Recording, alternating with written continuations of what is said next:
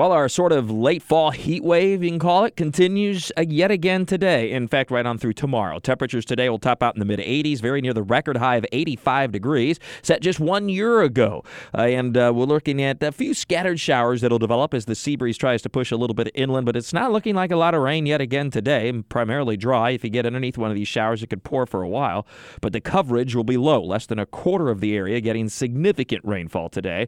We'll only drop to around 70 degrees tonight. Again, there'll be some areas of fog late at night into the early morning hours that pretty quickly dissipates, leading to yet another warm day tomorrow, low to mid-80s. But there will be a little bit better coverage showers in the afternoon. It still, though, doesn't look like amounts are going to be all that great. So have the umbrella handy, but you'll have plenty of time to enjoy the next couple of days without an umbrella. And then finally, that cool front will ooze, if you will, on through the area Friday night into early Saturday. That brings in some cooler air. We'll start out with quite a bit of cloud cover for the beginning of the weekend and also to end the weekend. And in between, we get the sunshine. So sun for Saturday afternoon and Sunday morning. Temperatures will only top out around 70 degrees both days. So that'll be a nice welcome relief from the heat that we've had recently. And that's just a little bit below average, about 5 degrees below average. And the nighttime lows Saturday night in particular will be rather cool, down into low to mid-50s.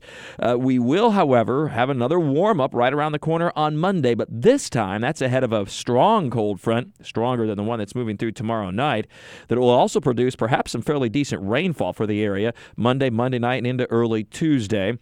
Temperatures get back at least well into the 70s Monday. We may have some strong storms to develop to deal with early next week, so that'll be something we'll keep you up to date on through the weekend. But there's your first alert on, first of all, a cool down over the weekend, some rain early next week, and then a big cool down middle of next week, with temperatures for some inland spots as chilly as perhaps the 30s early Wednesday morning. Been a long time since we've seen temperatures that cool. Now, having said that, this is not a pattern change that moves in and sticks, or stays, in other words. It will pretty quickly moderate again by the end of the week and the following weekend, but at least it'll be a true taste of fall for at least a couple of days. There's more on that in the BURESH blog, where I also talk about the lack of tornadoes during the past year and a half or so. Having said that, the past week has been the deadliest week for tornadoes. 4 have been killed, ranging from Louisiana all the way to Baltimore, Maryland. That's the most killed in 1 week by tornadoes since April of 2017. And also more on the night skies over the next few weeks. It's in the BURESH blog, WOKV.com, and ActionNewsJax.com. In the tropics, no concerns over the Atlantic Basin as we wind down the 2018, thankfully, hurricane season.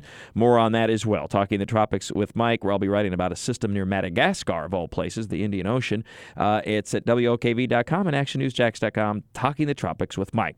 Have a great day with all your weather all the time. I'm Chief Meteorologist Mike BURESH for the CBS 47 at Fox 30 Action News Jax First Alert Weather Center for News 104.5 WOKV. Purchase new wiper blades from O'Reilly Auto Parts today and we'll install them for free. See better and drive safer with O'Reilly Auto Parts. Oh, oh, oh, O'Reilly